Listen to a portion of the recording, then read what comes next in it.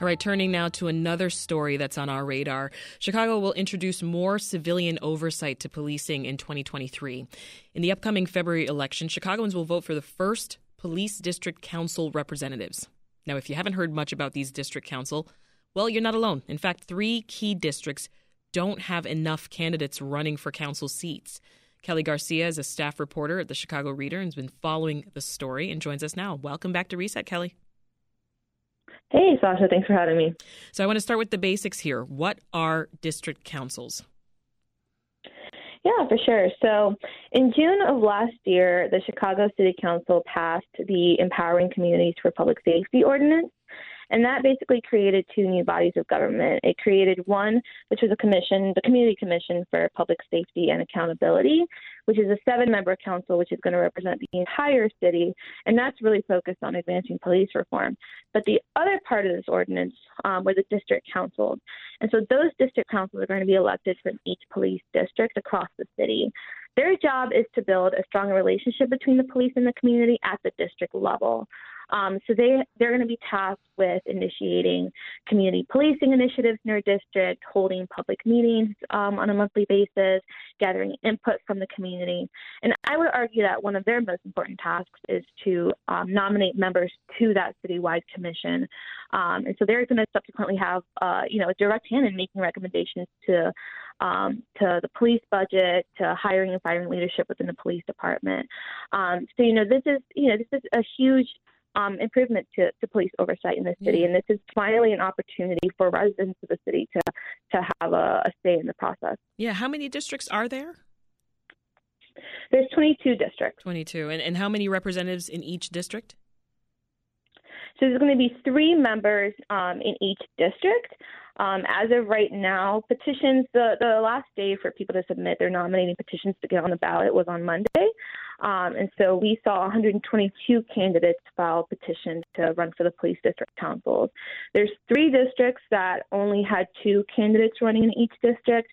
That was the first central district, so that's like South Loop side, and then the 6th district, which is Gresham on the south side, and then the 14th district, which is Northside Palmer Square. Mm-hmm. So what's going to happen in those districts is the members who get elected into those police district councils will then have to nominate members to fill that vacancy, and then the mayor will then appoint from that list of nominees, and then the city council will then get to appoint those candidates. And I mean, interestingly enough, this is going to be the first elections for police district representatives. I mean, what was the final straw that got us here? Yeah, I mean, this is years in the making, right? All credit is due to the Chicago Alliance Against Racism and Political Repression, which has been working a really long time to create some sort of community-led police oversight effort in the city. But it took a really long time. There were many different drafts. Before this ordinance was passed, there were so many tweaks to it. It was a battle to get here, honestly.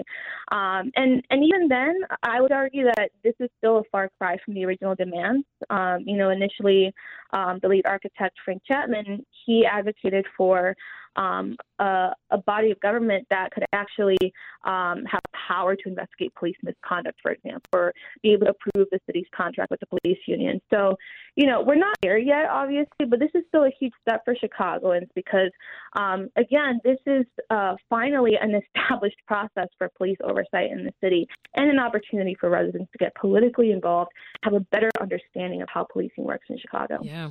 Well, these district councils, they're going to join the mayor-appointed Community Commission for Public Safety and Accountability. This is a new model for police oversight, as we talked about. Just help us understand, Kelly, the kind of interaction that the district councils will have with the commission. Yeah. So they're working hand in hand. So again, each police district is going to have a 3-member district council. And that district council is going to nominate one person to participate in a nominating committee. And this is going to be a citywide nominating committee, which will then create a list of finalists to be on the commission, on the citywide commission that we just talked about. Now, this is going to be a collaborative process with the mayor because once that list of finalists is created, the mayor is going to have a power to appoint, and then the Chicago City Council is going to approve the mayor's appointment. want. So, something that I'm really, paying attention to in these elections is making sure that, whoever gets elected mayor, what's their interaction going to be with the police district councils and this commission, because it's going to be up to the mayor and these district councils to nominate those members onto this commission. So again, it's collaborative. It's there's gonna. It's also this is the first time we're doing this, right? Yeah, so, exactly. There's a lot that they're learning along the way, on the fly. Yeah, whoever those first members are, they're going to be the ones to really set the groundwork for this commission. So yeah. And Monday was the filing deadline for anybody who wanted to run for one of these seats. How many folks are running? So there's 122 candidates. And again, there's 3 districts where only 2 candidates filed to run. So there's, I would say, three more people that we would need in those districts. Yeah. And a few of them don't have enough candidates. Which ones are those? Correct. Yeah, so that's the first district, that's Central, that's South Loop, and then 14th district, that's Palmer Square, that's North Side, and then the 6th district, Gresham on the South Side. So, it's a little bit of, each side of the city, but that's crucial because, again, it's going to be up to the members who get elected and the mayor to fill those vacancies. Yeah, and I mean, as you said, this means a ton for communities, and it's going to create a huge impact having this as part of the ballots in February. Talk more about that. Yeah, absolutely. So again, we've been in the last several years, there's been a lot of discussion about police reform and police accountability. And so this is really going to be an opportunity for residents in the city of Chicago to have a direct say in police department policies, in the budget, in hiring and firing leadership. I think there's been a lot of questions from, at least from me as a reporter, I always hear a lot of questions from residents about how policing works. And so this is an opportunity for people to be directly engaged in that process. But also it's going to be up to us and to the city to make sure that residents know how this process works. This is very confusing. I've got lots of questions about how these district councils work. So, well, that's why we have you here, Kelly, to break it all down. Well, my confusion too, as you talk about the importance of it too. I mean, I can't help but think about why there hasn't been enough interest in those districts at all this time. I mean, yeah. So one big thing that I heard, I went to the Board of Elections on Monday because I wanted to talk to people who were trying to get on the ballot. And something that I heard was that, there's a different number of signatures that you need to get on the ballot, depending on which police district you're in. So it could have been 300 signatures, or if you lived in another police district, you could have needed 700, right? That's a huge barrier for people who, are working a 9-to-5 job every day and don't have that time to gather that many signatures to run for this position. There's also a lot of confusion, like I just said, right? We actually don't even know some of the details about running for this seat. For example, it's a Chicago tradition for candidates running for mayor or for alderman to challenge their opponent to try to get them kicked off the ballot, correct?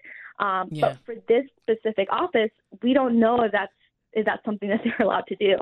So the Board of Elections is still reviewing, some of the rules around this new election for these district councils. But, all of this vagueness is, I think, a turnoff for people who wanted to be politically involved but just didn't know how or didn't know how to get those signatures. And it only just complicates our jobs, right? Trying to also relay this information to the people and help them understand why this is important. Well, I know there's a ton for you to pay attention to. You have been following this story so closely. But what are you going to watch for as we approach Election Day in February? Yeah, I think like most people, I'm paying close attention to that mayoral race. Like I said earlier, I'm really curious to hear from candidates about what they think about this new commission and the police district councils because, again, it's a collaborative process.